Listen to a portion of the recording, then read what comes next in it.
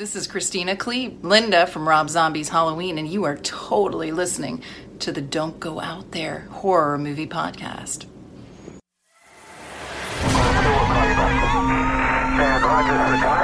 Tonight's brutal murders was described by police as Manson-like in its viciousness. 3 people brutally murdered and a 10-year-old boy being held in custody.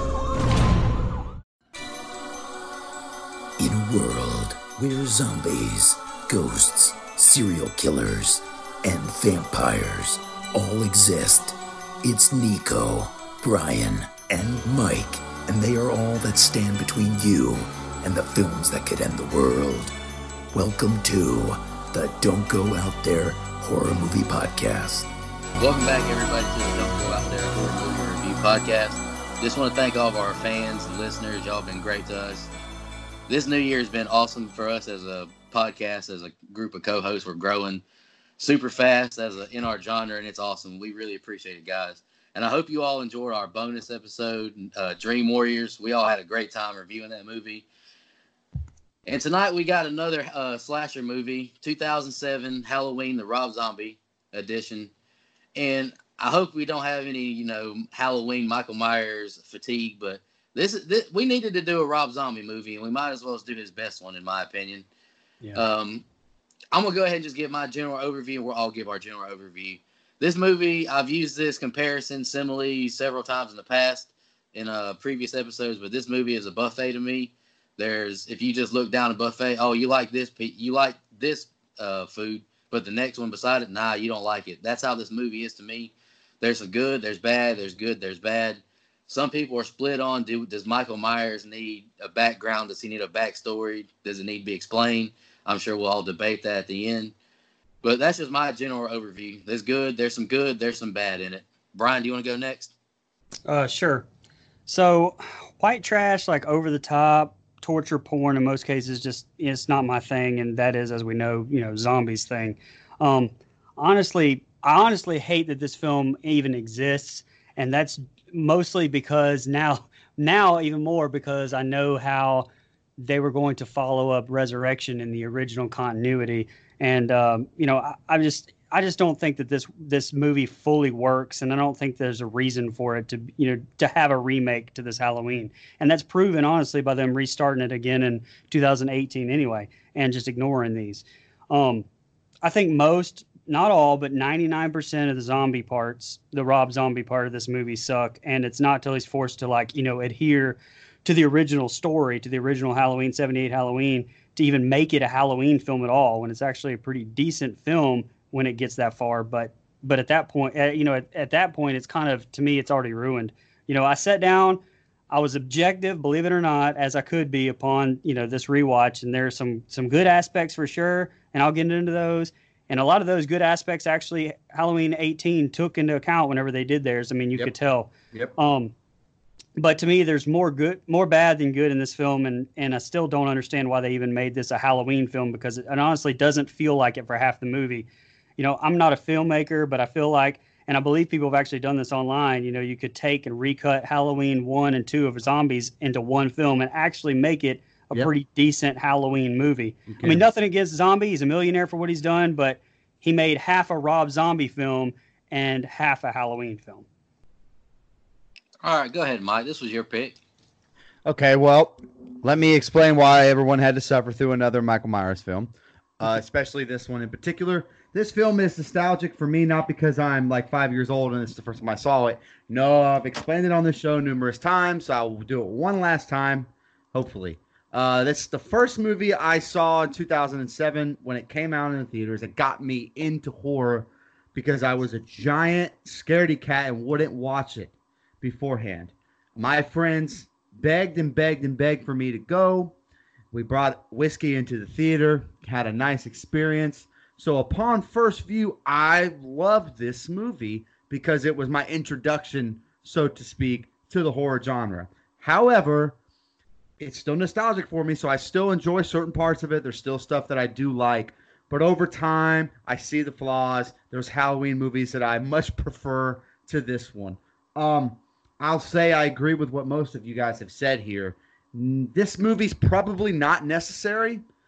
I will say I will give Zombie. I always do this, and I know I get some slack for it, but that's okay. I will give Zombie credit for doing some different stuff.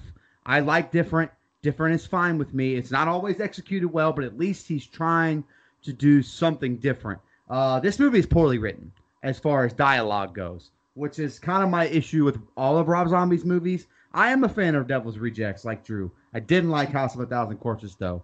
So, I'm a little 50-50 on that. But just as far as this movie, it doesn't do what the original did, but I don't think it was ever supposed to.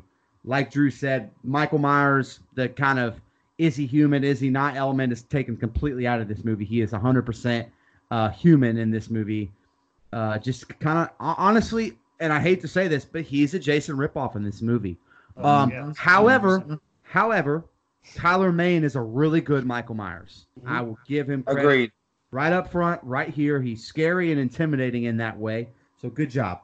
Again, I don't think the casting in this movie is bad. It's the dialogue that they are given. And we'll get into that. But I actually like this cast, and it's not because we met some of them. I've always liked this cast. I think they did a good job. And one more thing I want to give this movie credit to, and it's the soundtrack. I'm a classic rock fan. I love this soundtrack. I think it's awesome. It opens up with God of Thunder. It has Love Hurts by Nazareth, which I love. It has Don't Now. The cover of that in Rob Zombie's second movie is a different story. But I love Love Hurts. Not the scene it's used, but I love the song. And I love Don't Fear the Reaper when it's used. I loved it in the original, so that makes a lot of sense. I'm looking forward to breaking this down because there's a lot to get into, a lot to really not so much film breakdown, but I think this is going to lead to a really good discussion amongst the four of us. Go ahead, Drew.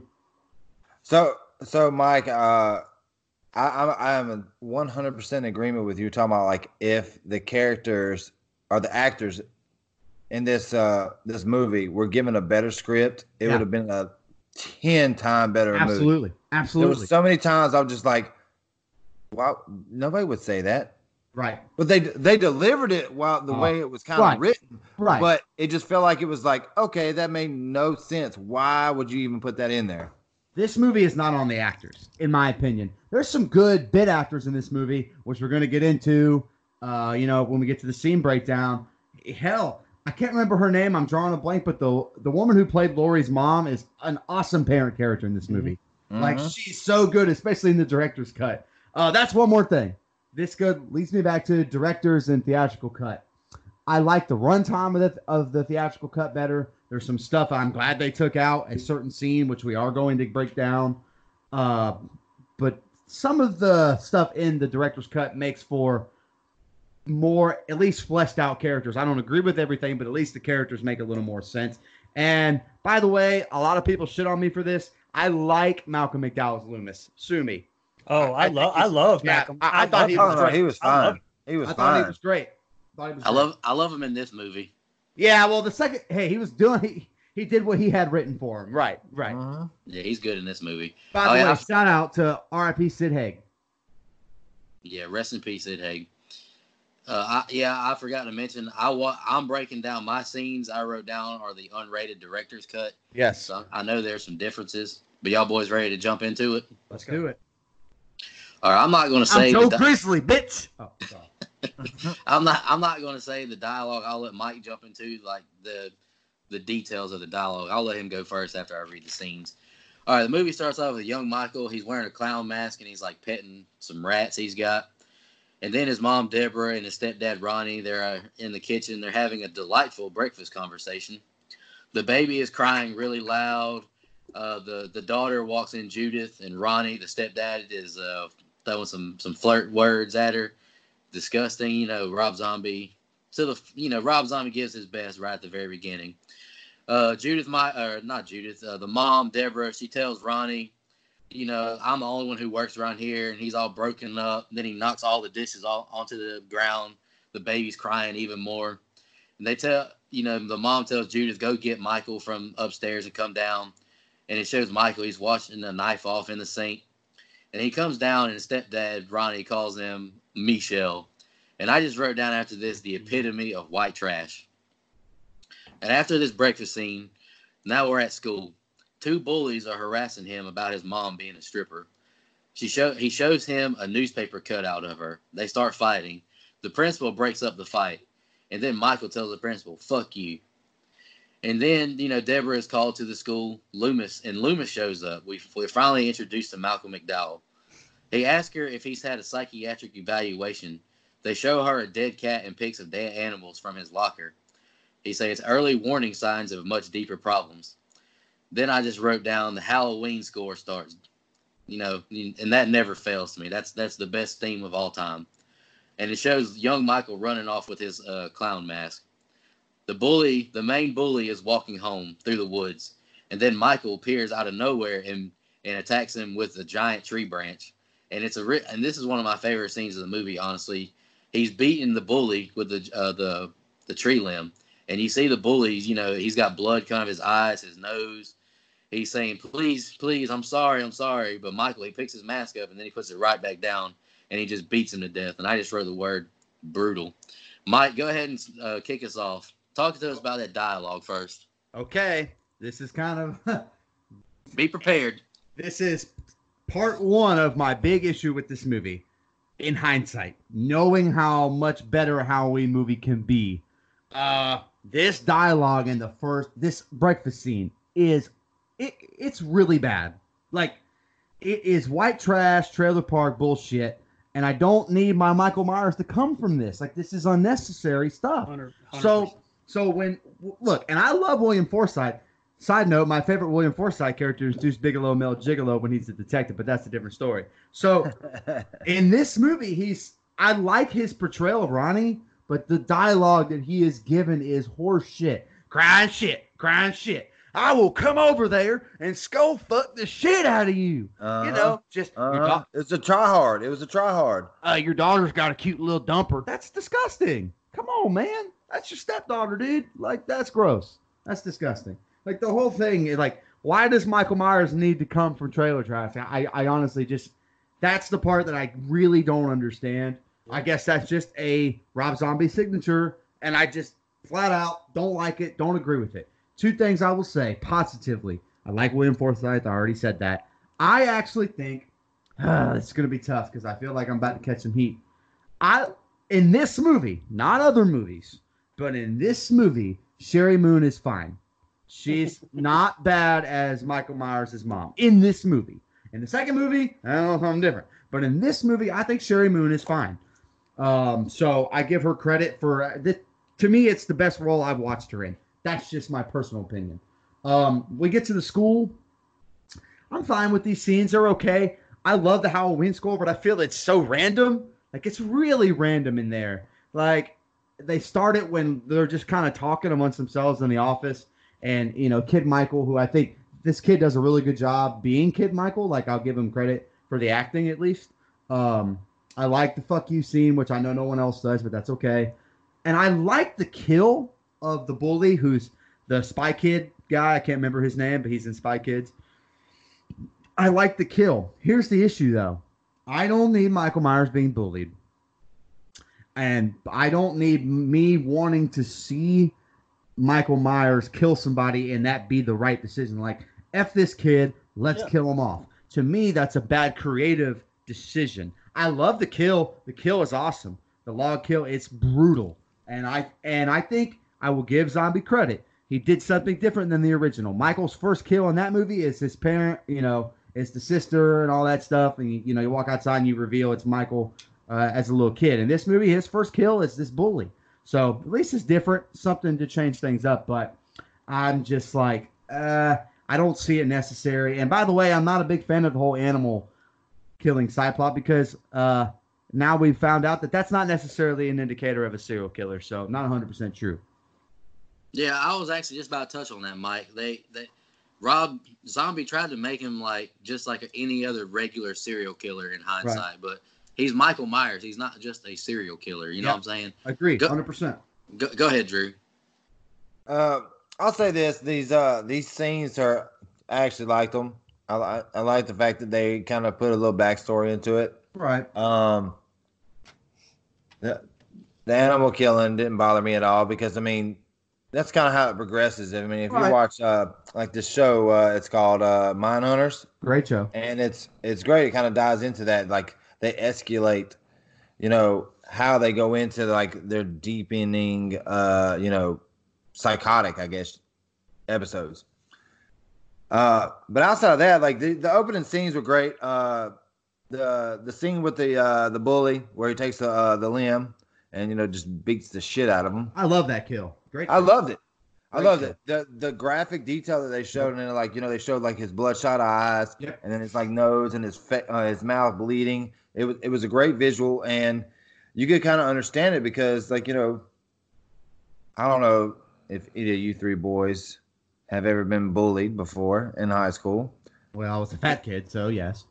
but it's kind of a thing. So I can understand how they wanted you to kind of come from a perspective of his trials and tribulations as a child and going through those things. So I can understand why they would want to put that in there so we could gravitate towards, okay, I can kind of understand why he went fucking insane.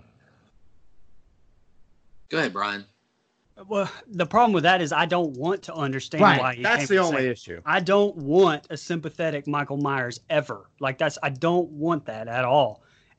Sidebar, like just because we're at the beginning, I noticed that there's no date like on the opening title, and I think that's like a kind of a Rob Zombie trope because you don't ever know like what time period his films are in. Like they're are the 70s vibe, but yet they're modern, so you never kind of really know wherever his films are set. So I think that also shout out, yeah, I kind of do too because it doesn't date it, but Right. It just depends on your continuity that you're trying to go for with a series. But in this case, it doesn't matter. I kind of like that too. Shout out to Hannah Hall, who's played Judith Myers, who's actually Jenny from Forrest Gump. If you didn't know that. Kid Jimmy. Awesome. But look, again, I hate this. I don't have hardly anything positive to say about these scenes. I don't have anything positive to say about the first 50 minutes of this movie. Like I hate this white trash shock shit, and we get like 50 minutes of it, and and it doesn't feel like Halloween at all, and it's just not even necessary. I don't want the backstory for Myers. I don't want him to be sympathetic. I hate every aspect of this half of the movie, and I'm going to be hard pressed to find any positives here. But here's a positive out of these scenes. The positive is the first time to me that you get the music, and he kind of follows the bully a little bit, and he kind of has a little hint of Myers that you get to know. Yeah. But then again, like it felt like Halloween for a second, but again, you're rooting against the bully and you're rooting for Michael Myers, and that's not something I ever want to do. So a quick question, and then I'll let Mike roll off it because I know he's got something to say here. So Brian, so you're talking about you don't want to be sympathetic for it, but the fact that like they changed how you went out this, why do you not want to feel any sympathy for him? I don't, because it's like, I don't know if you watch Star Wars, but it's like getting a backstory for Darth Vader. I would rather not know why he's the way he is, and just there's something to making up like a pure evil, or just accepting that just some people are just pure evil. Plus, there's the whole, you don't know if he's supernatural, right, or just evil aspect to him. I don't need this stuff because to me, it dumbs down any killer really that when you know their backstory and you like can sympathize and understand where they came from. It kind of makes you like, okay, I understand why he's killing people. And to me, I don't want that. I want this dude to be a dark killing machine that you don't know why he's doing it, just the fact that he's evil. And to me, that adds more to it.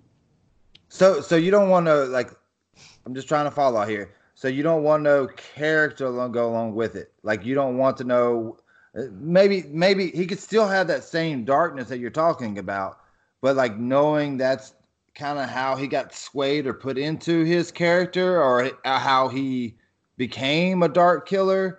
You don't want to know that. No, I mean, because like I said, it makes you sympathize for him, and I don't want to sympathize for the killer. I don't think it's a sympathize thing for me on this one. Like for me, I think I'm like, okay, look, he had a real fucked up situation, especially like we're talking about white trailer trash, his stepdad, good God Almighty, if I was a stepfather like that, please shoot me in the fucking head. But you are sympathizing right there. You're making an excuse for him, and that is sympathizing for him. No, I have no, a solution. I didn't say I have a excuse solution for him. I'm just saying, like, you get when those kind of things happen in real life situation. This is a real, I try to put it in real life terms. Like, those things dictate how somebody potentially can be. Like, it doesn't give them a blanket excuse for why they do what they do, but without those factors happening in his life, maybe he wouldn't have turned out the way he did. That's all I'm saying. There's stories behind everything and everybody, but to me, I want to see less is more in these situations. To me, in this movie, okay, I kind of agree with both of you, and here's why. This movie, if it were so let's just pretend for just a minute, this killer's name is William Who Gives a Shit, okay, and this is a standalone movie. Right. No Halloween ties. Right. No mask that looks like Michael Myers. Let's just pretend he wears a sock over his head.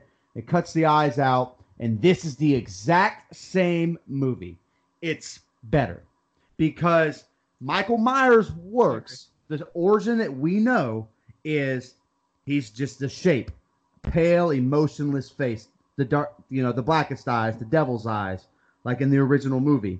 That is the Michael Myers that is the scariest.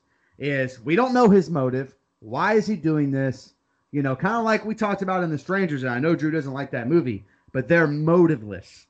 Yeah. They're motiveless killers. To me, Michael Myers works best as that. However, Drew, I'm a serial killer, documentary watcher extraordinaire myself.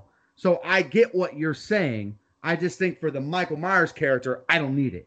If this killer, if this killer were named Bill, okay, now we have a pretty cool movie on our hands that Rob Zombie made, like a decent, white trash slasher movie. And so I think that's where the difference lies, in my opinion. It's just the character direction of Michael Myers that I'm not a fan of. Like, I don't need this for him. It's the same thing with the 2010 Nightmare on Elm Street. I don't need to know that backstory. Freddy's just a piece of shit. You know what I mean? Like, I agree with most of that. And even if it was about Bob the killer, like if it, I don't know. To me, like I said, it's right. If you don't know the motivation, it makes it just more mysterious and scarier to me. Right. And shout out to Loomis. Fun early fact. Never seen the original Halloween, so he couldn't base his original off of Dr. Loomis. I think he did a damn good job too. Really smart. He wasn't a carbon copy. I really enjoyed that. That was really good stuff. Crying shit. The only thing I was going to agree with is you don't really have any sympathetic characters until you get to Haddonfield. Like, right. You're honestly pulling for Michael Myers the whole first 55 minutes of the movie. Exactly. I mean, you want him to kill his stepdad. You want him to kill the two hillbilly janitors who are raping a girl. I mean, you're pulling for Michael, and well, that's the problem. I wouldn't say I'm pulling for Michael, but I could sit there and say and just be like, okay, yeah, okay, right, kill him. I see that too. I see both sides. I just don't know if I need it for the Michael Myers character. I get where Brian and you are coming from. My biggest thing is like, considering, like I said, this is the first time I've actually watched this movie. Like, I actually took it from like what you were saying, like a standalone movie. So I was just like, okay, I appreciate the backstory of okay, this is the reason why he's as fucked up as he is. I know it's not necessary for the whole franchise, of course, because we all know where he's coming from to begin with. Right. I understand. Yeah, it's just the thing. It's when you're rebooting the very first king, the king of the slashers, and you're making a little kid who's from a white trash family, and you're making him to a basic serial killer, but then all of a sudden at the end he's a superhuman. It's like it just doesn't. I feel where Brian's coming from. Let's jump into these next scenes. Michael and Ronnie are watching TV. And Ronnie is harassing him about killing cats. It's, everything that happened at school. And then Michael, he yells to Judith about going trick-or-treating. Judith, I'm going to be late. And I just wrote with stars beside it, I fucking hate Ronnie. Judith's boyfriend shows up, and they don't take Michael trick or treating, and they just go up to their room to have sex. And then the movie cuts between Deborah, stripping to Love Hurts, and Michael. He's sitting on the curb, mad about what's going on. Boyfriend Steve all of a sudden just puts on the Michael Myers mask and says he wants to do it with the mask on. Michael walks inside, and Ronnie is asleep in the chair. Michael, he's just eating candy at the kitchen table, and then he walks to the counter in the drawers, and he grabs out some duct tape and a kitchen knife. He takes Ronnie to the chair, and this is where I start to feel some evil in Michael. As the stepdad is taped to the chair, he's looking right down into his face, and he cuts his throat, and Michael just stares right into his eyes as he bleeds to death. And you get a really good visual of, William Forsythe's neck bleeding. He's like trying to breathe in. I really like that kill. I just wrote pure evil. Now boyfriend Steve goes down to the kitchen for a post-smash sandwich. Michael sneaks up behind him and beats him. He hits him in the head with a baseball bat, and he falls to the ground. And then he just bludgeons him to death. And you get like these really scary foot twitches from him, and I really like that. He drops the bat, and he gets the knife, and he heads to Judith's room. He enters the room, and he puts on the Myers mask. He runs his fingers up her leg real, creepily, and she turns over and says, "What the fuck?" And she's slapping him in the face. He stabs her in the stomach. She hobbles out bleeding everywhere. He follows her down the hallway, then stabs her repeatedly. He puts the knife down, takes the mask off, and says Happy Halloween to the baby. Deborah gets home to see Michael and the baby outside on the steps. What is going on? Then you just hear police sirens go off, and we see the bodies being taken out on stretchers. Deborah Myers is crying, and you get the visual of Michael in the back of the police car. Brian, you want to go first on those two? Sure. Look, so we're back to White Trashville here, and I know you might love that Love Hurts song, but to me, like I love the song. The song is great out of this movie, but that was dog shit selection for the scene, like to go back and forth with the strip club and thing. I think that was way out of place and didn't even feel like it fit in there. He had some good cinematography with the shots when he killed his boyfriend, to me, but I felt nothing for that. You rooted for Michael to do it. You felt because you hated the boyfriend anyway. Baseball bat kill, Jesus Christ! I will give it that. I will give it this. That was brutal and felt real. Definitely felt real. So whenever he puts on the Myers mask and then he's, let's get even more white trash and have him run his fingers over her leg and add some incest vibes too, because we weren't white trash enough. So let's add that to Myers' lore that he's, incestual.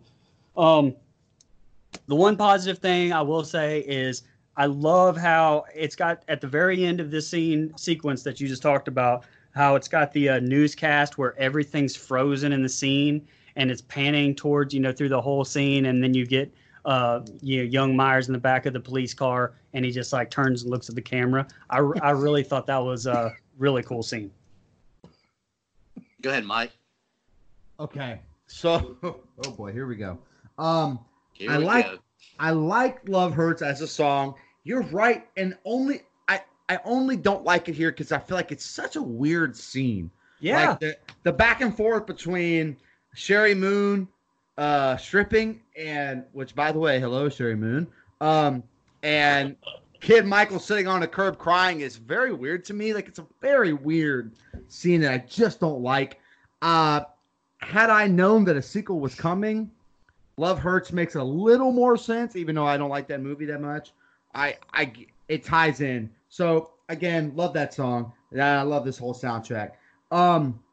There's a couple scenes here though that are really well directed by Rob Zombie as far as camera work.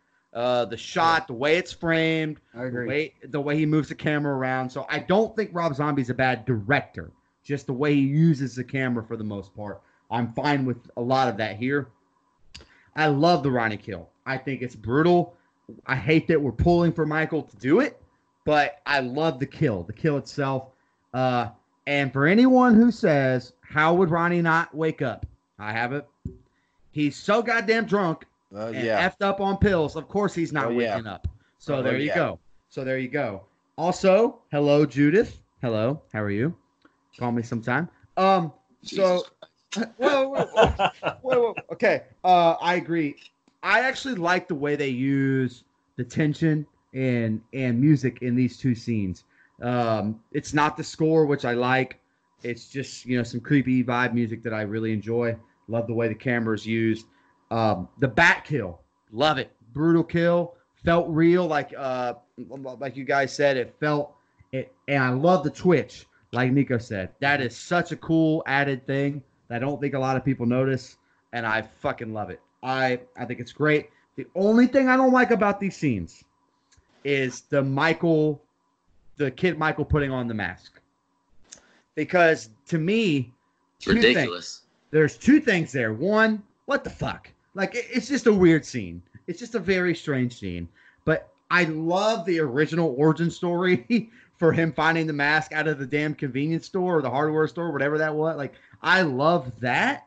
So, or however he originally found that. Like, I love that more than I do finding a random mask from Judith's boyfriend. So, well, because Tyler Main's so huge. That mask is so huge, and he looks like a bobblehead. He looks like a bobblehead wearing it. Right. You could tell they made that mask for Tyler Main for sure. And so the mask looks hokey a little bit. And I'm like, oh, really? This is bullshit. Like, this is it's like Sartain putting it on in the new one. Like, what the fuck is this? This is stupid. So, but I don't mind the Judith kill. I think it's fine, but it's a little Scream-like for me. Stab to the gut, stab to the face, stab. So, not bad. There's some really good here, and I just want to reiterate, hello, Sherry Moon. And also, she does a great job finding, in the scene where she finds everybody dead, I think she does a really good job acting in that scene. I feel like there's going to be a lot of characters in this movie. Yes. Hello. Hey, Drew, before you go, I'm just going what am I supposed to do? I'm calling Mike for the rest of the movie Ronnie because he just flirted with the mom and the daughter in 5 minutes. Hey.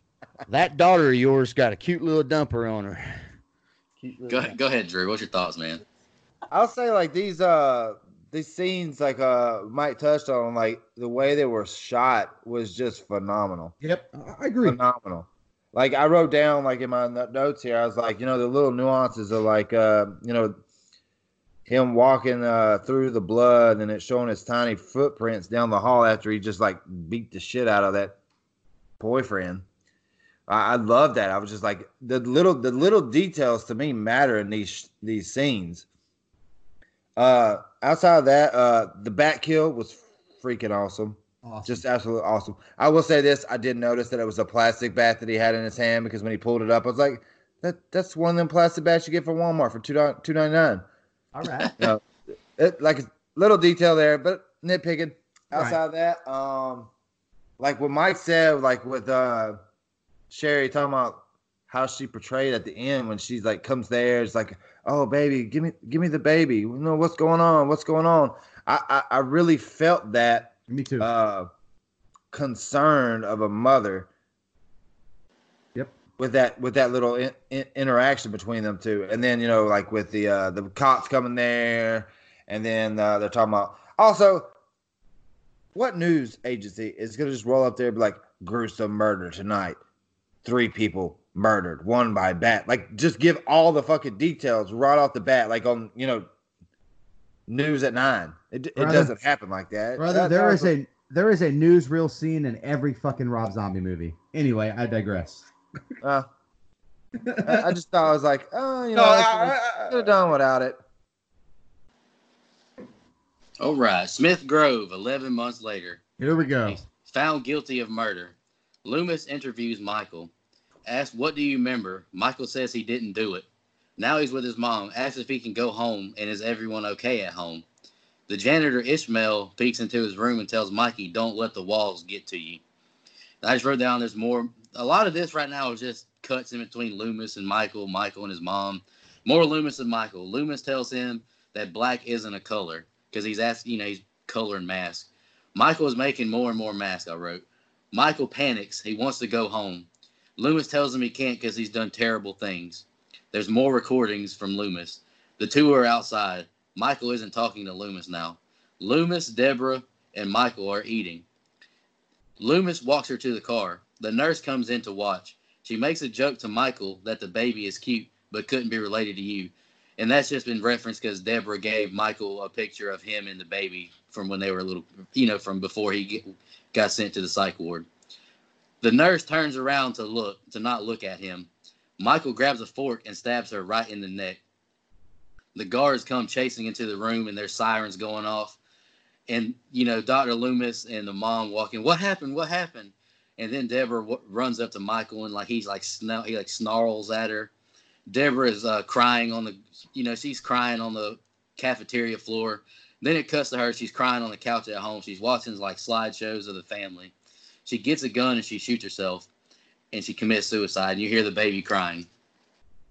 15 years later, Ishmael shows the new janitor around. And I wrote down there's a lot of good racist talk by the new janitor. They go into Michael Myers' room. Masks are everywhere. Michael got big as hell in 15 years, I wrote. They must be feeding that son of a gun good.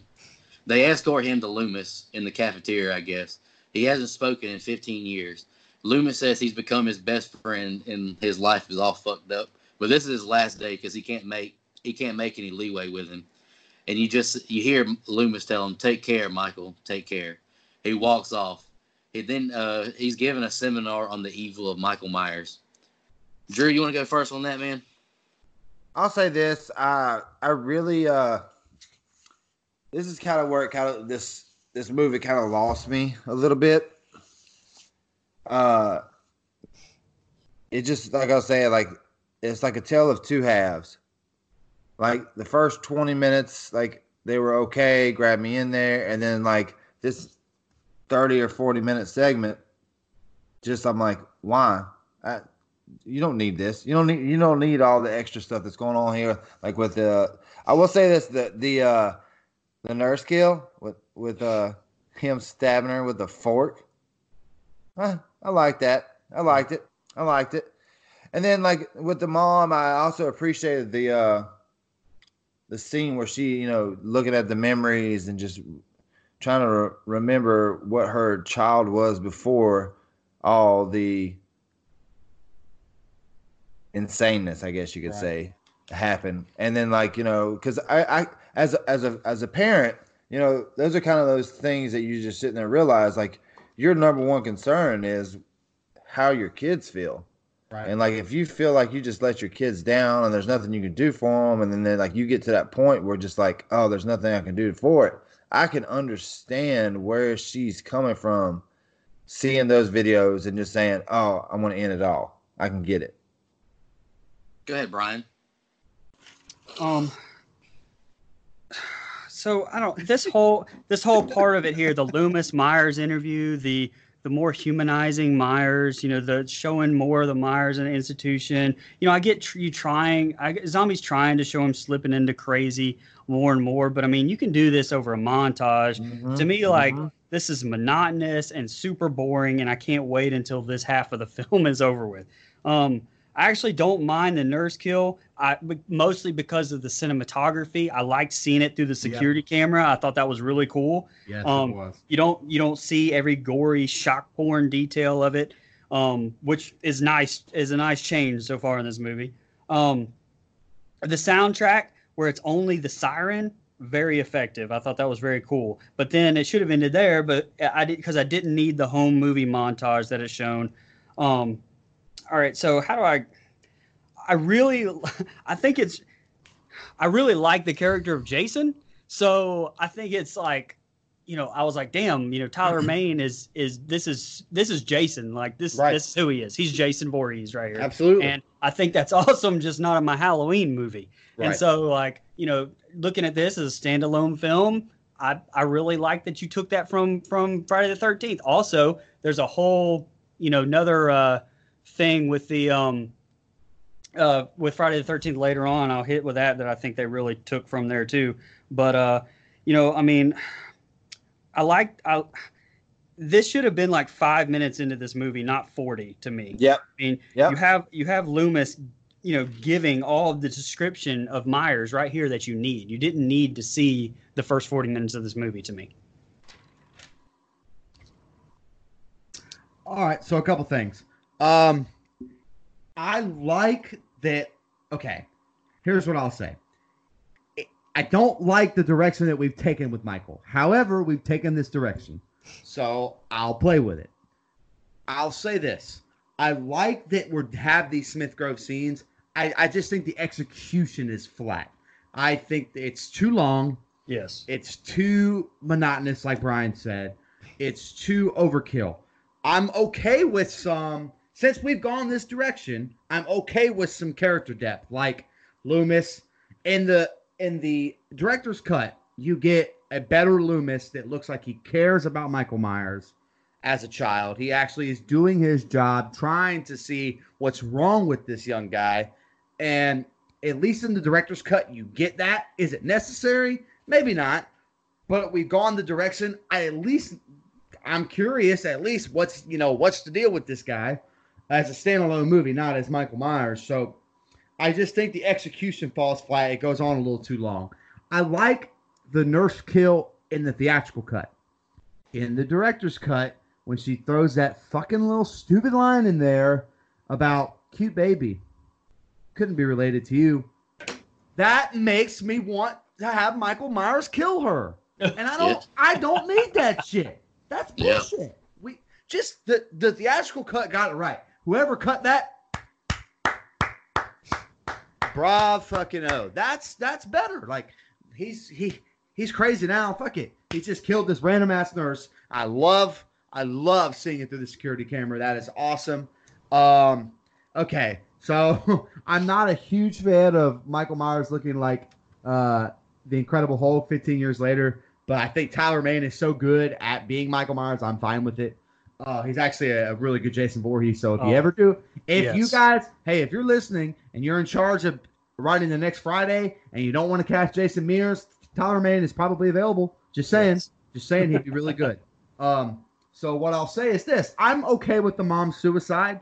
I think it's, since we've gone this direction, at least it gives me some emotional closure there. I'm fine with that. I think Sherry Moon does a good job. So it's there. It's not my favorite scene or anything, but I'm fine with it. This redneck guard piece of shit is worthless.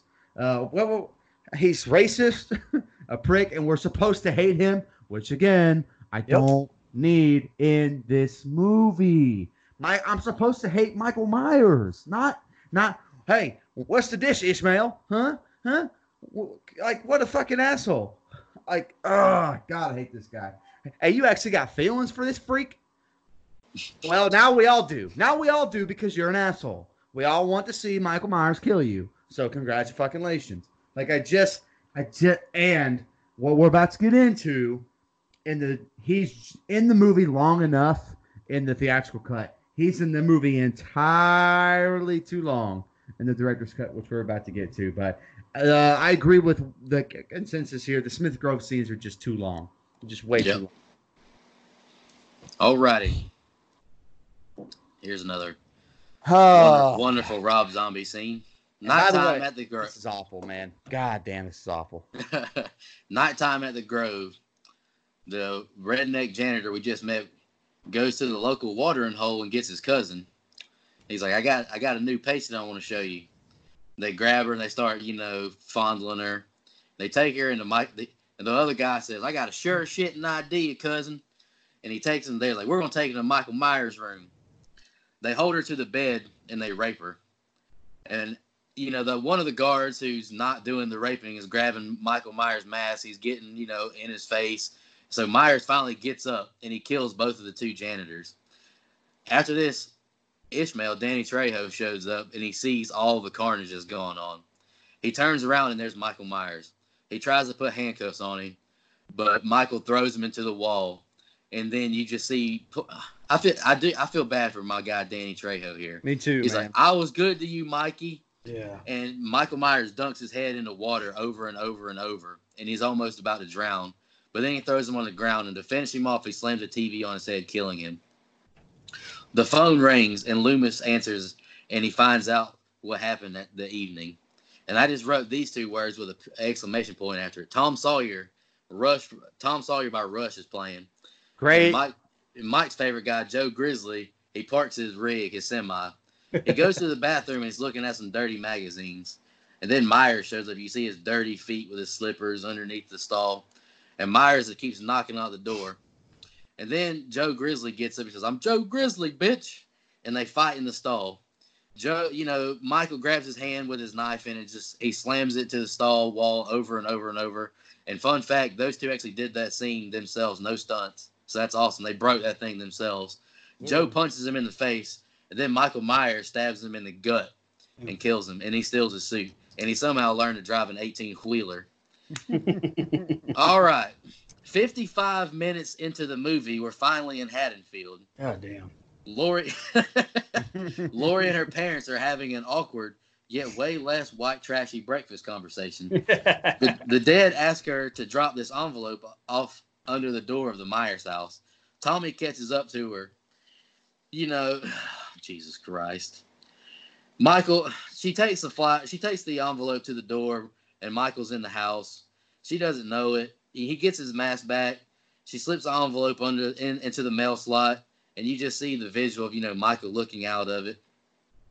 He watches them both walk away. Lori, Annie, and Linda, they're all in the library talking. Lori's looking outside of the window, and she sees Michael just staring at her. You get that same scene from the first movie. Drew, you want to go first on those two? Yeah. 55 minutes into the movie, we get to Haddonfield. Yes. This Fine, is what we was talking. This is exactly fine. what me and Brian was talking about. This it's the tale of the two halves. You got about 15 minutes at the beginning that maybe made sense to the movie, and then you had to wait 45 minutes before it actually got to where we wanted to go. There's two things I want to talk about this. First, Danny Trejo. My man. I love me some Danny Trejo. Machete. Why on God's green earth did his hat not come off during the water scene? My man is getting drowned in a sink full of water, but his never hat even noticed. stays on. Never noticed. Down, up. You down, just answered up, your own. back You just and answered forth. your own question though. It's Danny fucking Trejo. That's why. That's why. That was literally the only thing I was thinking the whole time during that scene was like, how the fuck is his hat still on? He's being dunked like 16 times. And the whole time I was like, I was like, is he going to let him off? Is he just going to kind of drown him? Then he pulled him back out. And then I was like, okay, he's going to let him live. And then it was like, nope, TV on the face. He dead. And then on that one, I'll say this, where it kind of segues into the house, and he finds that's what we're talking about right here, right? Where he goes back to get his hat, his mask, right? Yes. Yes. How in the world he was what?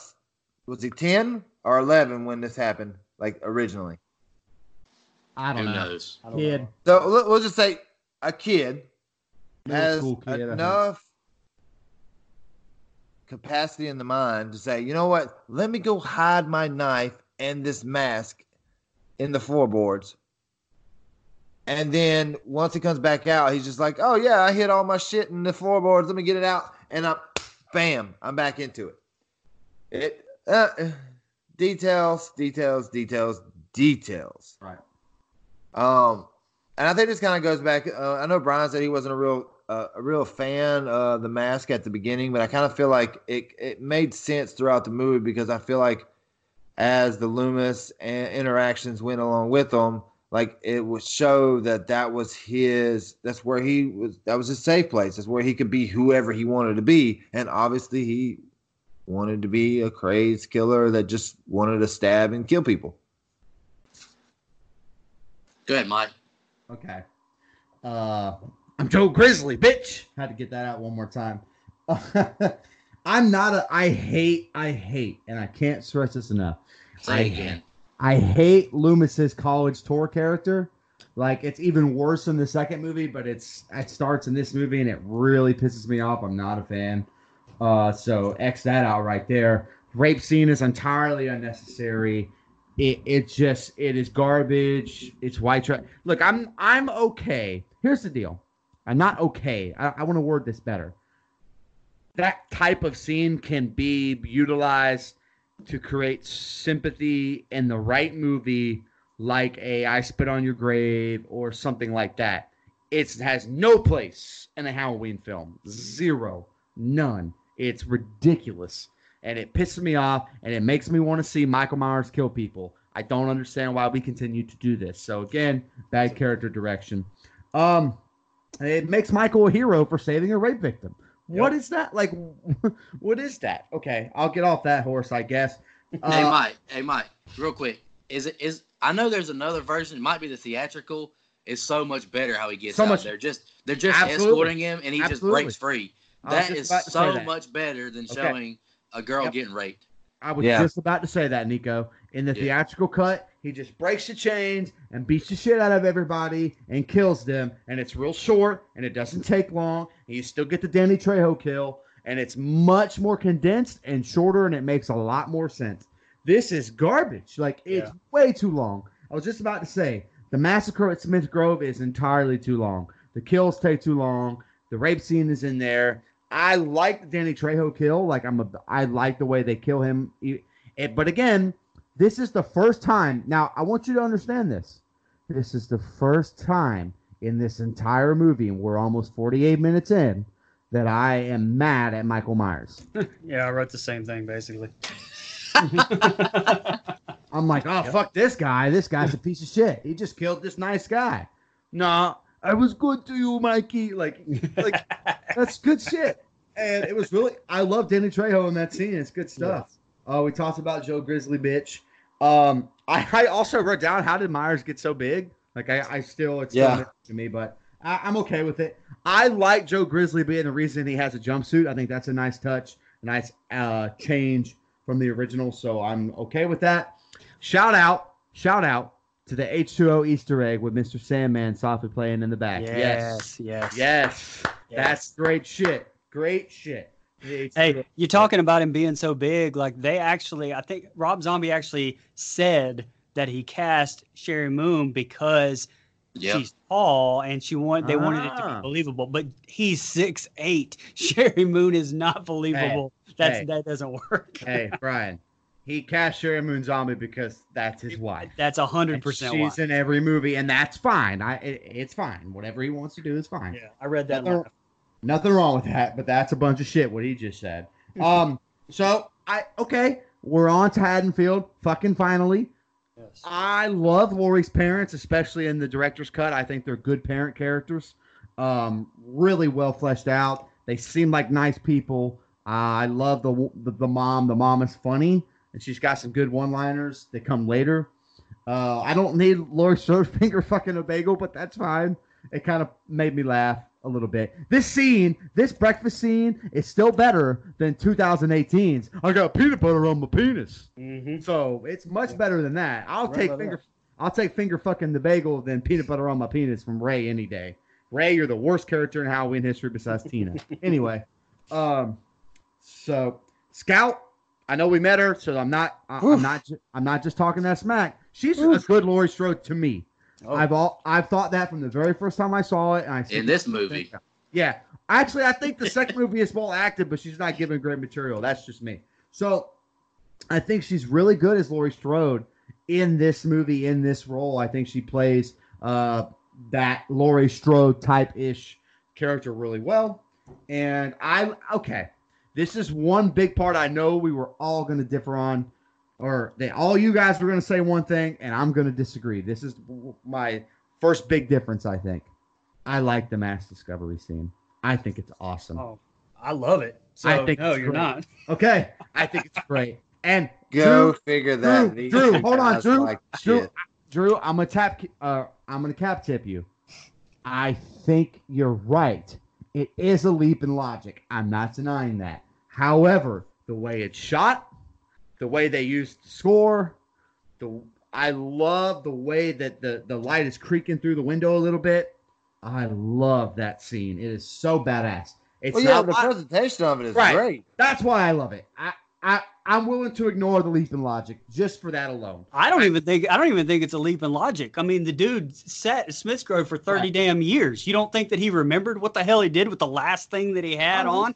True. Well, yeah, but like, what kids could be like? You know what? Let me go hide the mask and knife underneath the cupboard. I mean, underneath the floorboard. Hey, like, what 10-year-old's going to do that? He is a psychopath. I buy it, but I mean, that's just me. Go ahead, Brian. Brian. Look, I think they went way overboard with this rape scene. Fucking Rob Zombie he towed the line the entire first 40 minutes and he finally crossed it. Like, in my opinion, it was just shock Rob Zombie bullshit that you don't need at all. Mm-hmm. And then I wrote it down. Mike said the same thing. You got Michael Myers turn into a good guy right here. Like, he is the quintessential good guy in this scene, and I hate it. I've never even seen the theatrical version, so I'm very glad that they cut it out for the theatrical version, to be honest with you. I said the same thing. I actually did like the Trejo scene because for the first time you have him killing somebody who's been good to him. I really like that. And actually for that scene, I got it written down here. For that this movie becomes actually watchable to me. Like, I almost have shut this movie off. I don't know how many times because I think it's been pure dog shit up until this moment. And honestly, from now until the end, it rivals Halloween 78. How it rivals any of the Halloween films to me. I love the rest of this film, to be honest with you. I agree. Love the bathroom scene. And honestly, like I said, I love the mask put on scene. And unlike 2018, they did it in the dark. They did it with the music. They set the tension. Yep. And I think that's you mean it was great? They did it much better than 2018. Oh, absolutely. Let's see. Oh, and here's another hot take of mine. The three friends, Tyler Scout, Danielle, Christina, is their last name Klebe? How do you say it? We'll go with Klebe. I don't know exactly how you say it, but yeah. Look, I think those three are way better and believable teenagers than the original 78 ones. I think they're better actresses. I think they're much better. And Tyler Scout Compton is a much better Laurie Strode than Jamie Lee Curtis. In 78. Oh, well, I've never even seen Halloween 2 more than once, and I wanted to kill myself, so I don't remember how she was in that one. So, Brian, how you was talking about the like with the rape scene and stuff like that, like talking about how he's going to be the hero and all. I actually didn't take that away from like him being a hero or whatever. I was like, like he didn't give a shit about that girl getting touched, molested, raped, whatever until they touched his fucking mask, and that's when he lost his shit. So like I didn't even get the sympathy part from it because I'm like, he didn't give a fuck about that girl. They touched his stuff, and then all of a sudden he lost it. Then he's like, "Don't touch my mask. My mask is mine." And he wasn't doing it to protect the girl. He was doing it to protect his mask. Yeah, they kept poking the bear, and the bear finally. Yeah, I'm with you on that one. Oh, I will say too, I love Klebe's how she throws in totally like as into her acting, just as a nod to this. I really liked that too. Yep. Hey, Nico. Before you take back over, I wanted to piggyback off of what Brian said about about Laurie and her friends.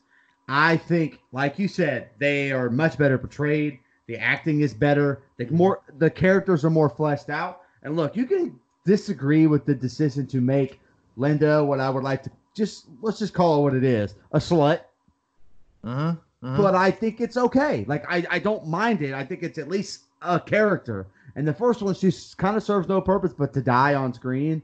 And so at least in this movie, she has some character, some lines, some development. I love Danielle Harris. I'm sure everyone on the show knows that.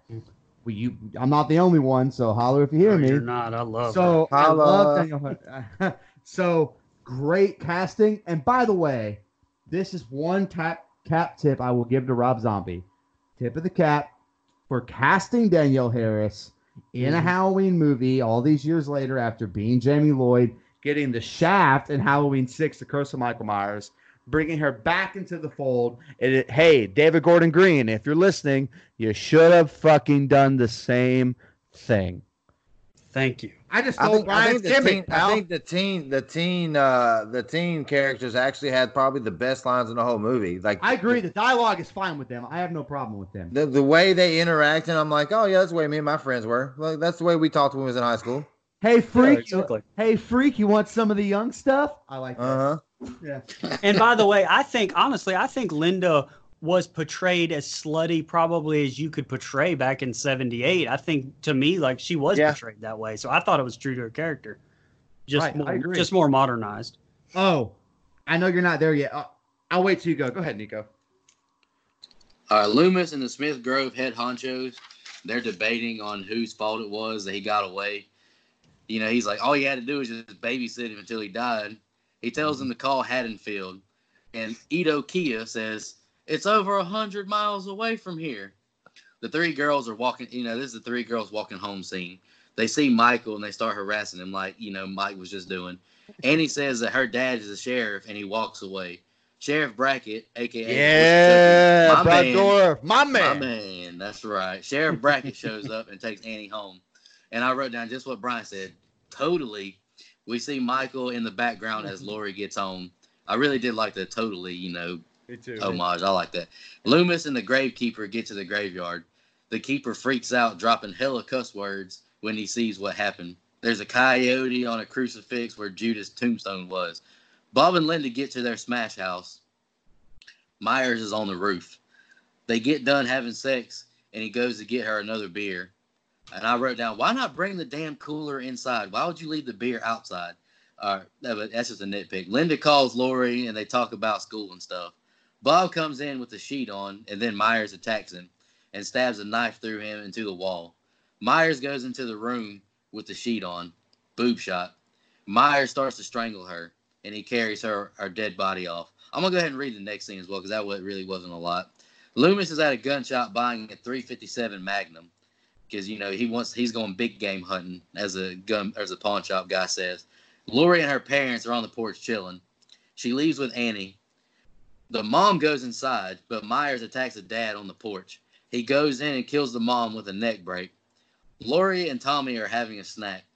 And then he asks, is the boogeyman real? Then she scares him. Then Annie calls her. Myers is watching through the window. I really like seeing Michael in the background of Annie. Lindsay is watching TV with no clue Myers is right behind her. Loomis is with the sheriff. He expresses concern over the missing tombstone and the coyote crucifix. Annie and Lindsay walk to Tommy's. You see Michael in the background. They get to Tommy's house. The two, you know, they agree. I wrote the two girls agree that Laurie need a dicking. And then Paul shows up to get Annie. Mike, do you want to go first on those scenes, man? Okay.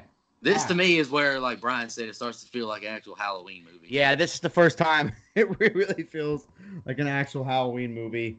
Shout out to Brad, as I wrote in my notes here, excuse me. Brad motherfucking Dourif, my man. I wrote that right there. I love the Halloween distance line callback from the original. Over 100 miles away from here. You know, I like that. The only thing, I love the dialogue that the teens are given. Small thing, though, kind of makes them unlikable for Tony and Michael Myers. You know, hey, freak, you like the young stuff. But outside of that, that's kind of a nitpick. It doesn't bother me that much. Again, love Laurie's parents in the director's cut. The callback to the, you know, I'm still mad about the whole bagel thing this morning, to be honest with you. That's really good shit. Like, I thought that was awesome. Like, that's really funny. See, hey, David Gordon Green, Danny McBride, humor can exist. You don't have to overdo it. Okay. Anyway, unnecessary title cards, as Dead Meat James would like to point out. This is fucking unnecessary. Trick or Treat, that title card, it's just, anyway. Yeah. Linda, who we met. Hello. How are you? Call me sometime. Fantastic scene that you're in here.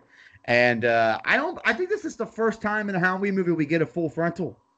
I was going to say it's the first full frontal we've done in any movie that we've watched. Yes, yeah. I like her character a lot, I guess. I love the Don't Fear the Reaper callback. Shout out to that. Her boyfriend is a fucking loser. And every boyfriend in this movie is a loser. It looks like they would hang out at a Rob Zombie con. Oh, that's not very nice. I actually like Rob Zombie's music, so I don't want to do that. Or some of it. So again, the only thing about the Bob kill. Are we there yet? Yeah, we're there. Yep. The only thing about the Bob kill is it's a direct ripoff of the original, and I think you need a little bit of that, but like the 2010 Nightmare on Elm Street, too much can be a bad thing. So I would have pulled that back a little bit, maybe did something different. Because it's so identical, it makes it not as effective. Again, these are the scenes that feel like a Halloween movie where Maine is a very effective Michael Myers. Like, he is so good. And shout out to the kid actors who play Tommy Doyle and why am I drawing a blank here? Lindsay Wallace. Yeah. Shout out to the kid actors. I think they did a really good job. Yep, that's all I got right there. Go ahead, Brian. I've got written down how much I really love Malcolm McDowell as Loomis. I guess starting from here on, I liked him at the beginning, but I was so distracted with how shitty the movie was at the beginning. This is really starting to, I really like him in the rest of this. That walk and talk, the only thing I will say this is just a nitpick of mine, but it's in 2018 got this wrong too, but it doesn't feel like fall. It doesn't feel like Halloween. There's flowers blooming still. Like the atmosphere in a Halloween movie to me is very important. And like I said, even 2018 got that wrong. When we reviewed that, I was complaining about that too. But it's only in this part. Like they get that right later on. I actually like how the whole Bob and Linda thing is in the Myers house. Yes, the Bob kill is exactly the same, but I thought that it was different enough that I liked it, and I felt like that Bob kill is so iconic that it almost had to be It almost had to be. I think that I would have missed it if it hadn't been in there. Right.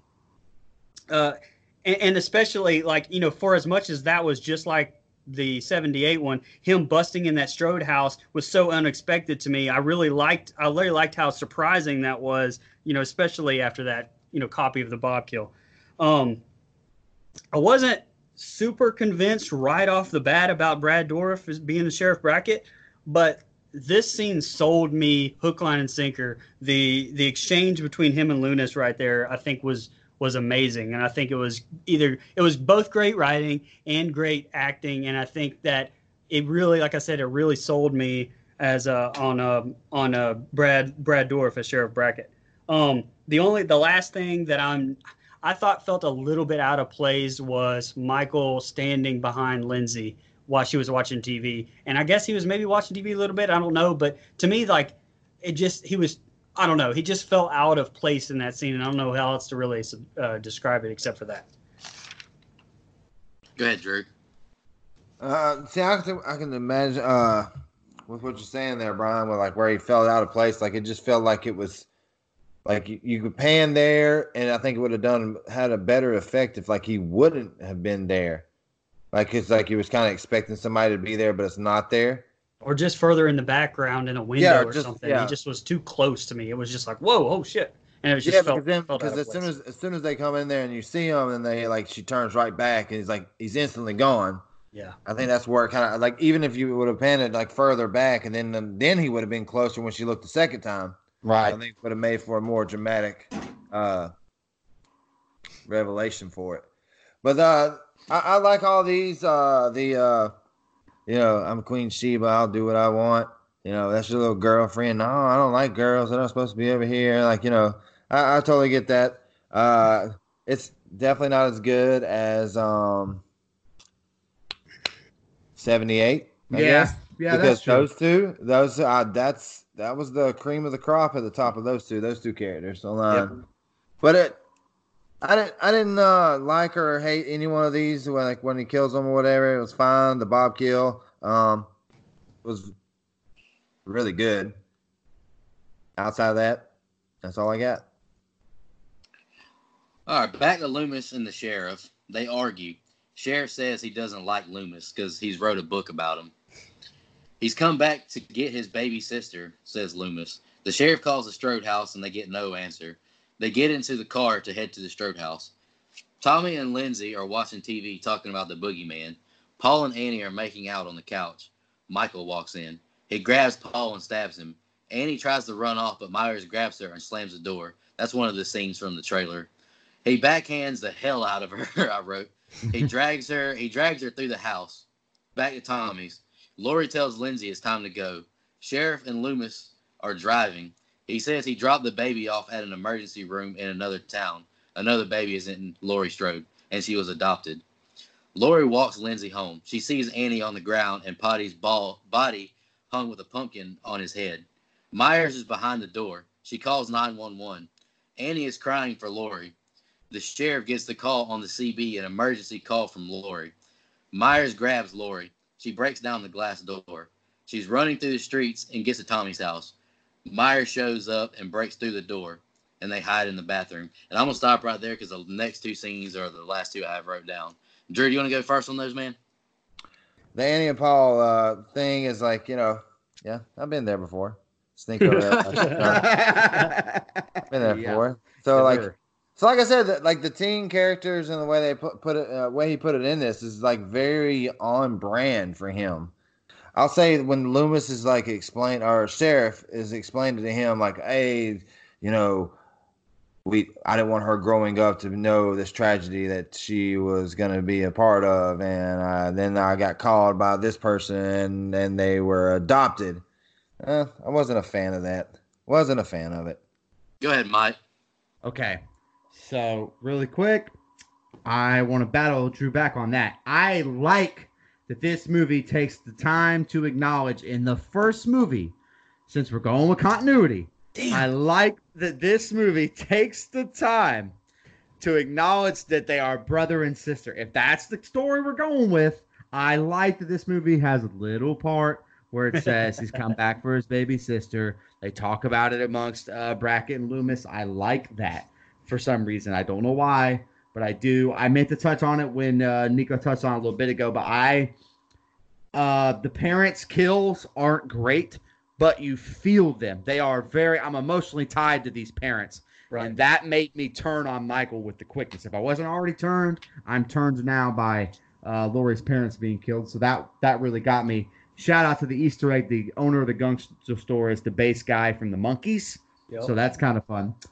Shout out to that. I hope I didn't steal anybody's fun fact. So back to where we were. The scene where Myers stalks, or it's kind of watching Lindsay watch a movie. Oh, I love that. I thought that was awesome. I thought that was creepy. It felt like an old Halloween movie, like 4, 6, like a good Halloween scene. I thought it was awesome. Okay.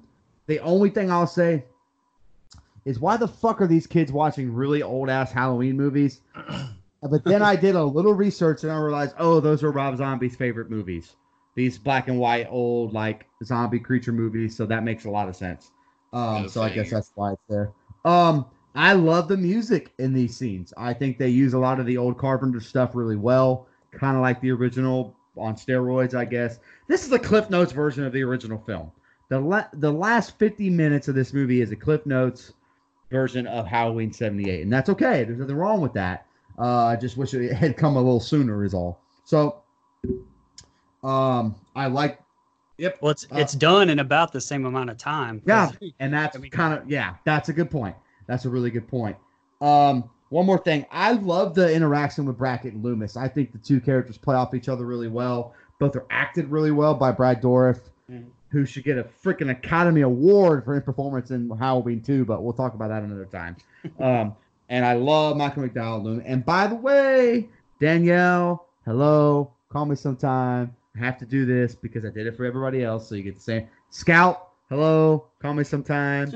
Okay, I wanted to be equal treatment with how I express my love here on this show. I think she's good as Annie for a couple reasons. That is a very tough scene to do. Naked, on the floor, covered in fake blood, blood. Like, you have to really sell that scene, and I think she did a really good job. So that's all I got. I'm going to touch on all that at the end. Go ahead, Drew. Go ahead. Hey, Mike, so you talking about how you love how it touches on the how the brother-sister dynamic of the whole franchise, how they go back to it and put it on there. So I'm fine with that, but in the end, how does he know that's her? How does he know? Now that I don't have a good answer for her. So that's my thing. Is like, if you're gonna touch on that, there's got to be some way. Like, he just doesn't go roll up there. Like if I had been separated from my younger sister or whatever for 10, 15 years, and then all of a sudden I was put in front of him, I'm not gonna know that that's my sister right there. I'll answer that. Here we go. This is the part where we get to, and I don't like it because he didn't use it the rest of the movie. but this is that supernatural edge to Mike Myers, in my opinion. That's where this starts to kick in. I don't like it. I think it's poorly executed because it takes so damn long to get there. But how would he know it's his sister? Man, he just knows. Right. Because he's Michael fucking Myers. And I'm okay with that being unexplained in this instance. Yeah. Normally, I agree with you, Drew. Like, normally, I'm like, really? That's fucking terrible. But because of the character of Michael Myers that I'm used to, I'm willing to let it go. Just the normal Michael Myers character. Yeah, I agree with that. Like, it doesn't really bother me, but I just feel like you can't really stand for it unless you answer both sides of that. I guess that's my kind of thing. Like, you got, I don't know, like you got to kind of answer it. But then I get your point too, where you're talking about, the supernatural aspect of it. Like, he just kind of knows it, and you just got to roll with it off faith. Right. Well, that's exactly my point on why I think you don't need the backstory for Michael. Is yes, you don't need the backstory for Michael. You don't need to know this, like how he finds that out too. I think the unknown is just as scarier. I think. I mean, to me too. Yep. All right, so I like the how Sheriff's preconceived opinion of Loomis helps explain why he doesn't really believe him when he comes to him. It makes the Haddonfield police seem less idiotic, and I think they do this way better in this than they did in 78. I really like that scene between Sheriff and Loomis there. Wow. So I have well-documented love for Danielle Harris. Yes. I have multiple times to my wife called her my future ex-wife. But listen, the Annie sex scene, did anybody else's VCRs freeze on this scene? Mine froze. It kept rewinding. You watched on your VCR, bro? It kept playing again. VCR, Blu-ray, Amazon, whatever it was, it froze. Multiple times for some reason. I don't know what was going on. Your internet's trash, bro. Look, I will say, Harris kind of mentioned in a 2013 interview that the producers didn't reach out for her for this role, that she pursued it heavily, and she admitted though that the main reason she was cast, well, at least she thinks though that the main reason she was cast was that she agreed to this very lengthy chase scene while naked.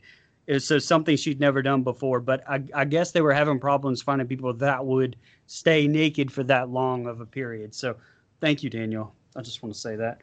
All right, so moving on from that scene that for some reason took a lot longer than... Yeah, they should have just casted one of the people from Human Centipede. They were naked for 2 hours. Anyway, go ahead. No, I'm glad they didn't. Daniel Harris was the right way to go with. Much better. 100%. The walk from the Wallaces to the Doyles, this to me, it felt like Halloween. The atmosphere, the wind was blowing, the fall leaves were out of nowhere blowing. And I really, that finally felt like Halloween to me. So I wanted to acknowledge that. And the scene where Annie's on the ground and, Laurie comes in, that is really great acting from Compton and Harris there. That was very believable in a movie and in a genre where acting scared honestly can come across very cheesy. They did it amazing. So I just wanted to shout that out. All right, boys, here's the finale. The police get to Tommy's house, and the Laurie and the two kids, they're in the bathroom still. They yell he's out there. Laurie goes to open the door for the officer, but Michael stabs him in the back. The other officer shoots him, but is easily killed. He just storms right through the bullets. Myers grabs Laurie and storms off with her. He carries her body back to his old house. The two kids are stopped by Loomis. They say Boogeyman took Laurie. Laurie wakes up in a funk. She sees Linda's dead body. Myers walks in.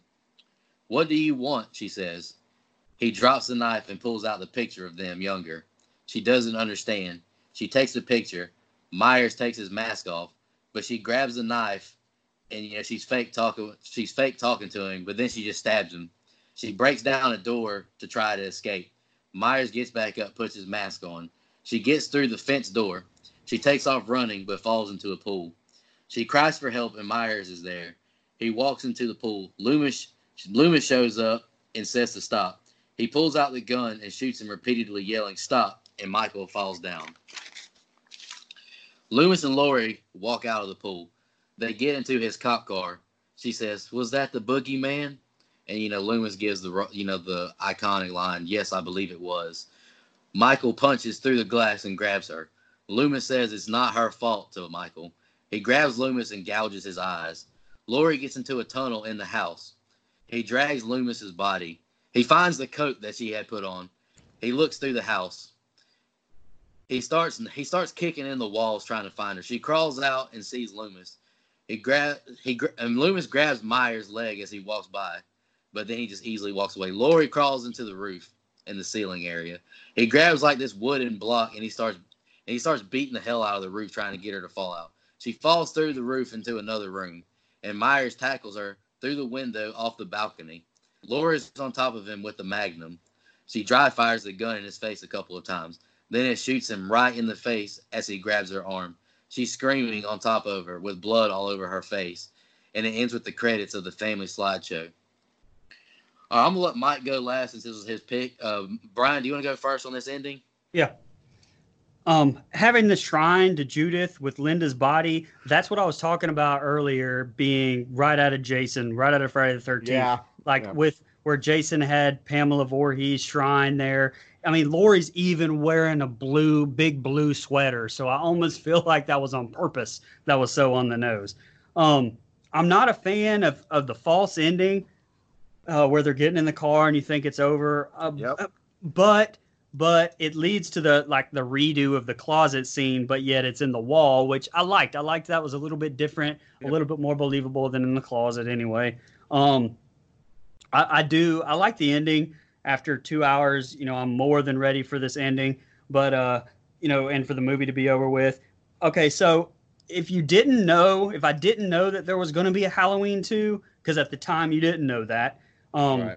That was a pretty final ending. And coming from somebody who fought tooth and nail and did not want them to remake this in the first place, I was actually satisfied with, okay, well, that's it. They can't go really further with this. So I was glad that was just kind of, I hoped that this was going to be just like a one-off. Go ahead, Drew. Yeah, I'm with Brian on this one with the false ending, because I was kind of like ready for it to kind of wrap up, to be honest. So when the scene rolled into it, and then he busts in the window and pulls her out and the screen or whatever, I was just like, you should have just wrapped it up there. Been done with it. Don't trick me. Don't trick me into wanting to watch this movie for 10 more minutes.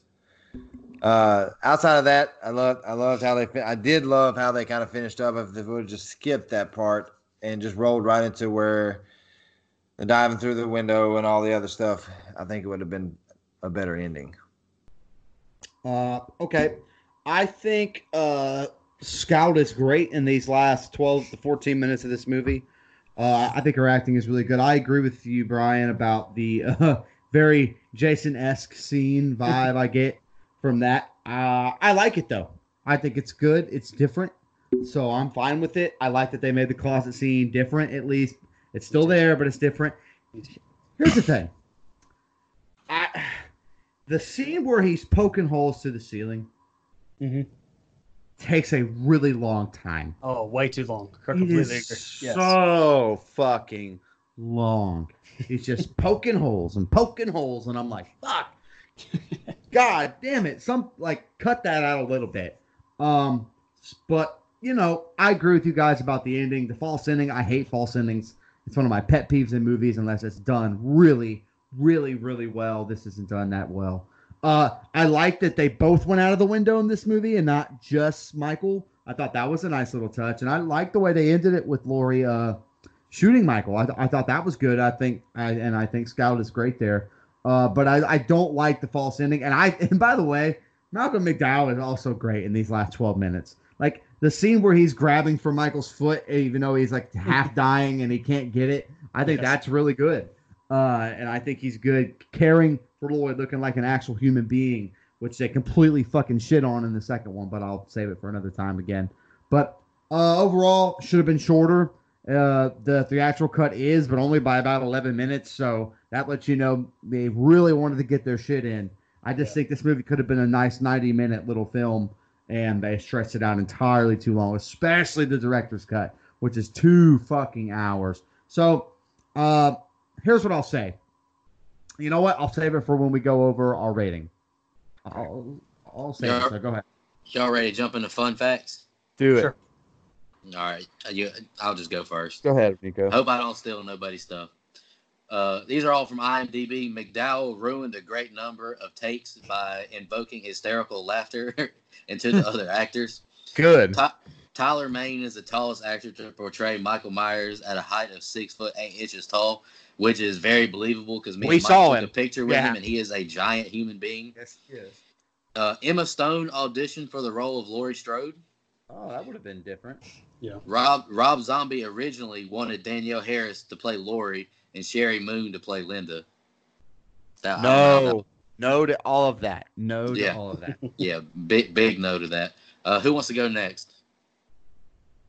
I only have one that I think I didn't spit, so I'll just say it here. Some of these scenes were wrote on the day of shooting them. That's not great. No, not good, Bob. And not only is that in the DVD special features, which I have, they pretty much show you there, but the cast has talked about it in interviews since that some of these scenes were shot were wrote on the day of their shooting, and that's not a great sign for a movie. I kind of wonder which ones they were because I haven't really found that out yet. But even in the special features, it's kind of hard to tell. So I always thought that was kind of weird. And by the way, I know we'll touch on another time, but Rob Zombie never wanted to make a sequel. He also never wanted to do the last 40 minutes of this movie that we all like. He just wanted to do his movie, which is why Halloween 2 is the way it is. Drew, go ahead. I was like looking through some of the articles written back in the day, and on ScreenRant.com it said that they approached Zombie about directing the remake, and that they turned around and shot down his initial idea for making 2 films, which is why during this one you have the duality of the Myers childhood and the other being a remake. So that's why I got in there, which I thought was kind of interesting, which makes more sense to why I didn't like the 2 halves. All right, let's jump into favorite kill, least favorite kill, and the rating. I'll go first if unless somebody else wants to go first. Go ahead. I'm probably gonna steal everybody's points in the rating. All right, my favorite kill, I wrote down it's a tie between the bully and the stepdad. I really like young Michael's kill and for both of them. My least favorite kill, y'all probably will not guess what it is, and I'll explain it in my rating. My least favorite kill is Linda. And I'm not even going to read why. I'm just going to wait until the rating. My rating of this movie is a 7. The pros, the third act up until the last 15 minutes is good. Tyler Mane and Dave Finch played the role they were asked to good. I like the 3 girls in this movie. I really like the fall atmosphere in a lot of it. All righty, here's the cons. Excuse me. There's too much cussing, white trashy dialogue. Michael Myers is too brutal to me. Kid Mike looks ridiculous in the mask. Like you guys said, the ending is too goddamn long. And to me, the nudity was almost at the expletive level to me. I don't need to see Christina Cleavy. I mean, the one breast shot, okay, that's fine. But I don't need to see her getting strangled and you see her chest and you see her vagina almost while she's getting strangled. You see Christina Cleavy again when Laurie is brought into the room naked. I don't need to see Danielle Harris drug across this room for as long as she did naked. I don't need to see that in a slash movie. I'm sorry. I mean, if I want to see naked girls, I'll go to Pornhub or Xvideos. I don't want to see it in my Michael Myers or Jason Voorhees movies. I can rewatch this movie easily, but the cons I just said don't go away from me. I don't like the cons every single time. And I wrote this is a decent movie to me. It's decent. Did you give your rating or are we waiting? No, it was a 7. 7. Oh, 7. Okay. 7. Like the second half is good, but Right. like you said, the ending, I don't need to see this chase in the house for 15. It's like Jesus Christ, can we end this? And then, like you said, the Loomis and Myers in the beginning when he's a kid and the mom cut that junk by about 10, 15. If you cut 10, 15 there and 10, 15 out of this ending, this movie might be, an 8 or something for me. It's just too long. Or the unrated director's cut's too long. Theatrical might be all right. No. Brian, you want to go next? Or Drew, you want to go next? Whoever. We'll let Mike go last. I'll go. That's fine. Look, you can take all the zombie bullshit out of this and get it the hell up out of my Halloween. After it's gone, the second half of this movie is honestly very, very good. Very good. It was a great remake at that point where you made it feel familiar, but it wasn't shot for shot, so it wasn't shot by shot remake. But alas, you make half a movie, you get half a score from me. So 50% or a 5 is where I'm gonna rate it. Okay. The worst kill to me is the Daniel Trejo kill. I don't know. It didn't resonate with me, I guess, like the other ones did. I don't really have a favorite kill. Some of it was a little bit. I really liked all of the Michael Myers kills. I mean, I know they were maybe quote unquote boring, but I mean, it's a guy with a knife, so there's only a little bit so much you can do with that. I liked the scene where he slit the stepdad's throat, or I don't know, I guess the boyfriend's throat. I don't know. I call him a boyfriend, but it might have been stepdad. I don't think they were actually married. But I liked that just because you don't see that very much, because a lot of people shy away from showing that in a film, and I kind of liked it here. I'll go ahead and pick that one as my favorite. Go ahead, Drew. I would say my favorite kill is the back kill, just because of the way they shot it after he beat his head, and then how he just he walked across the hallway, and it just showed his, I think it kind of resonated like, this is a kid that just did this gruesome thing, and it shows his little tiny feet going down the hallway with his blood-stained feet. Far as the worst kill, I don't really know, because like part of me is with Brian on the Danny Trejo character, because I feel like how they put that in there, I think he should have gotten more. Like his kill should have been a little bit more meaningful. And then at the same time, like the way Deborah Myers, the shooting herself off the camera kind of didn't hit with me too at the same time. So that's kind of a toss up. I'm giving this film a 6.0. I would watch it again, mostly just for the ending, not really for the beginning, and that's it. Money Mike, let's hear that rating, brother. Okay, real quick, I missed it when we did scene by scene breakdown. I like how Brackett explains away how Laurie doesn't know she's Laurie. I think that's really good, and something the original sequel Halloween 2 was missing. The explanation of how she, how Laurie didn't know this whole time that she may have been adopted and all of this stuff. I think that was really well done. Anyway, here's what I'll say. My favorite kill is Ronnie's throat kill. I just love that, because we're rooting for him to kill Ronnie. So when I'm in that mindset, I want to see him die. And I think that's such a brutal way to kill him.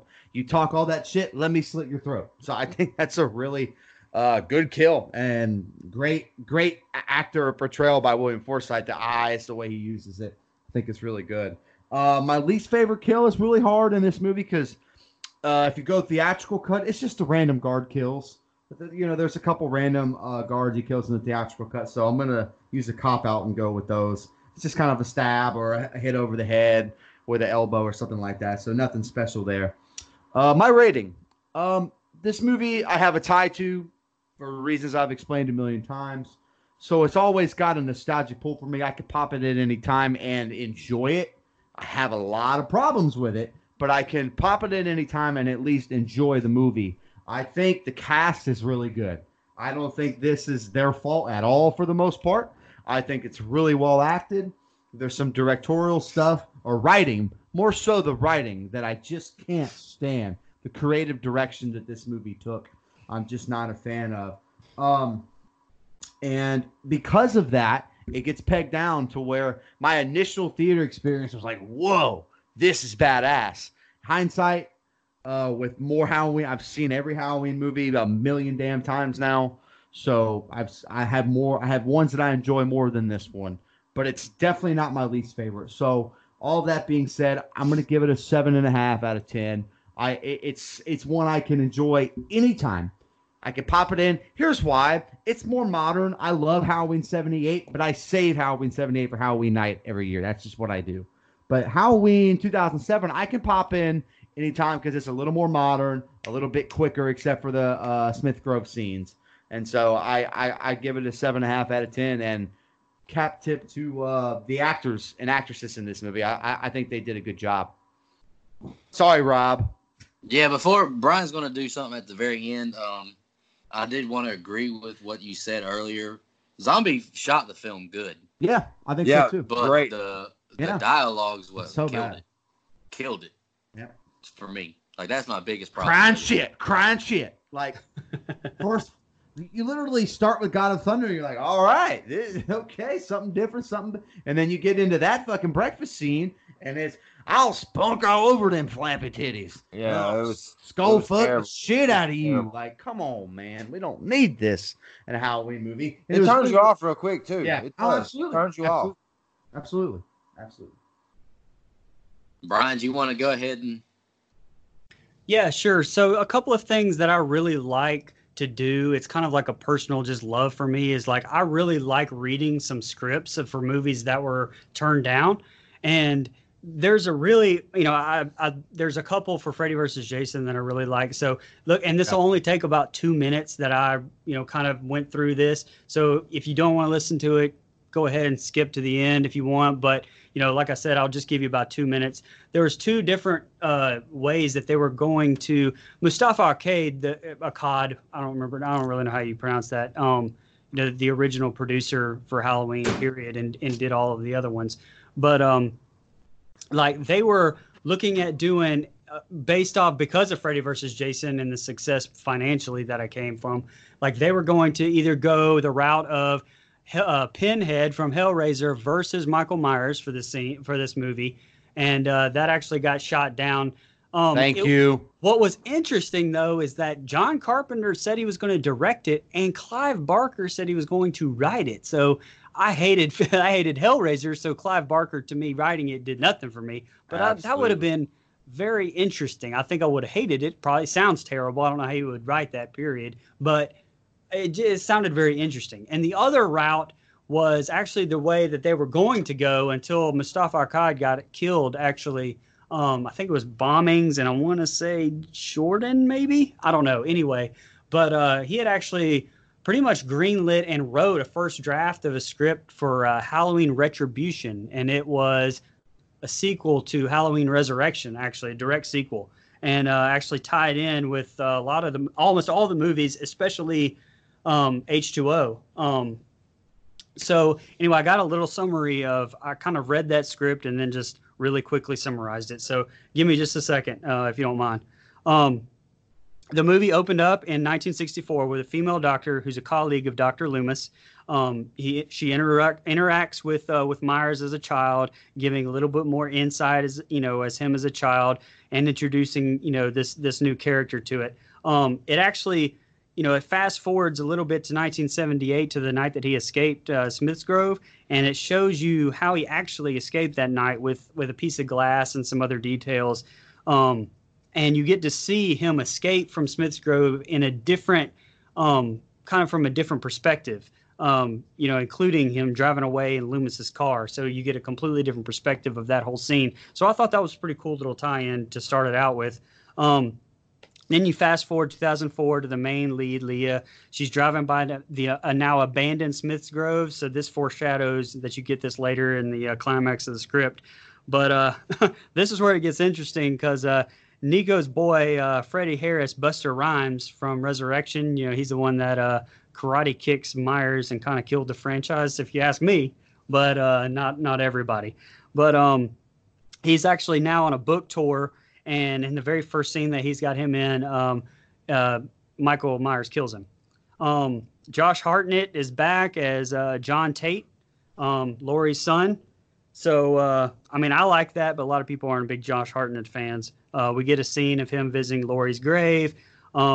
Halloween now is banned in Haddonfield. It only took 8 movies to get to this point. Right. But the teens break down on the way to a cabin and end up having to run to Smith's Grove to kind of hide out. So you can kind of see where that's going to play out. John Tate and now an old Sheriff Brackett, played by the same character from 78 and Halloween 2, research Myers and what happened to his body after the movie and Resurrection. So while the kids are basically being hunted by Michael Myers in Smith's Grove Sanitarium, in an abandoned Smith's Grove Sanitarium. Brackett's really treated good in this movie. We get a lot of character treatment and how that night of 78 really affected him. It even plays the conversation of Loomis and him from 78 and how him not really believing Loomis really haunts him to that day. Actually, in a movie directly stolen from Friday the 13th here, one of the kids realized that she looks like Judith and cuts her hair off and everything and kind of has a scene with Myers. So that's direct ripoff from Final Chapter. And the ending basically has a scene on ice where John's character and Michael fight, and they both go into the ice, and John kind of emerges with the mask, saying, okay, well, basically that Myers is dead, but it doesn't really show it. And it really implies that he is going to take on kind of the mantle of being Michael Myers and start killing people, kind of like they did with Daniel Harris in 4 and never really capitalized on it. So, I mean, I think it sounds very interesting given that it's a first draft of the script. Also, the author of the article sounded very confident that Daniel Harris would have lobbied for a return like she did in this one and most likely gotten a return of Jamie Lloyd in this film. So, good. To me, I think that I love that script. That's a good script. I think script. it sounds great, and I think it sounds much better than, it makes up for Resurrection, honestly, probably makes it a little bit better because, all franchises have shitty movies, but the next one being good fixes it and helps it out, and you don't get this remake. So, I mean, I would have loved that. So anyway, just a little tidbit. Sorry if I went on a little long. No, that's good stuff, Brian, and you're absolutely No, I right. had no Resurrection idea. is a shitty movie. Oh, sorry. I'm not sorry, debating Nico. with you guys. No, I actually really like that. If you script. guys I have bad enjoyed that taste, script. you can have bad taste. Oh, Jesus Christ. I've actually I'm tired read... of Laurie Strode. We get a movie without Laurie Strode and you hate it. Yeah, Can't and please it's not nobody around good. here. It's not good. I will disagree and say that the movie is actually good to me. I just don't. I hate the ending so much it almost ruins the damn movie to me. That's- So I actually loved the movie until then. I just don't like Busta Rhymes in that movie. I'm sorry, I can't help myself. That's my problem. Do y'all got any final thoughts on the movie? I'm glad we reviewed it. I thought it was an interesting discussion that we had as far as remakes go and where to take certain. Our logo is Michael Myers, Freddy Krueger, and Jason Voorhees. So to talk about these franchises is a good thing sometimes, and I like getting away from them. Don't get me wrong, Conjurings, Amityville, stuff like that. But it's good to bring it all back every now and then and to discuss the franchises that kind of built the foundation of our show, which is kind of how this show was built, was a bunch of us talking about these movies. And so I like breaking them down in this amount of detail. Every now and then. Oh, you just don't like slashers, you ghost horror person. We've done way more non-slashers than slashers, to be honest. We have. Yeah, this was a good movie. I'm glad we reviewed it. We finally done a Rob Zombie movie. He's a great director, in my opinion. Writer, he needs a lot of work. A lot of work. He needs to direct a movie where someone else writes his script. In my opinion. Agreed. He's like the horror version of Adam Sandler because he uses a lot of the same actors, which I can show respect. I'm fine with that. Yeah, I'm fine with that. And Sid Haig is great in every movie that he's in. Yeah. Great. Give him something to work with. It's Right. like, come on, man. That's what makes me angry about Sherry Moon is I think in this movie she's really good. In a lot of the other movies, like the Salem movie and the 31, I just think she's not good because of the dialogue she's given. So I just wish that she would be more like this movie where she's cast better. I think she's a good Michael Myers mom. I really do. Yep, I agree with you, man. Good. I mean, I don't hate this movie. It's decent. Like I said, it's decent. I'm glad we reviewed it. Looking forward to the next show. Not sure what it is. We'll keep y'all guessing. Can't give y'all too many secrets. But I am doing a giveaway. If any of the listeners didn't see it, just share the post on Facebook or retweet it on Twitter, giving away a DVD of this movie and its sequel. 'Cause I figured you guys deserved it. Well, I've got the Blu-ray, so I mean, I still own it. They more than deserve this one. You're absolutely right. The second one, I'm so sorry. However, I don't hate it as much as these guys. Yeah, imagine hating on Resurrection and then liking this movie. But anywho, appreciate all the love and support. Y'all have a good night. Joe Grizzly, bitch.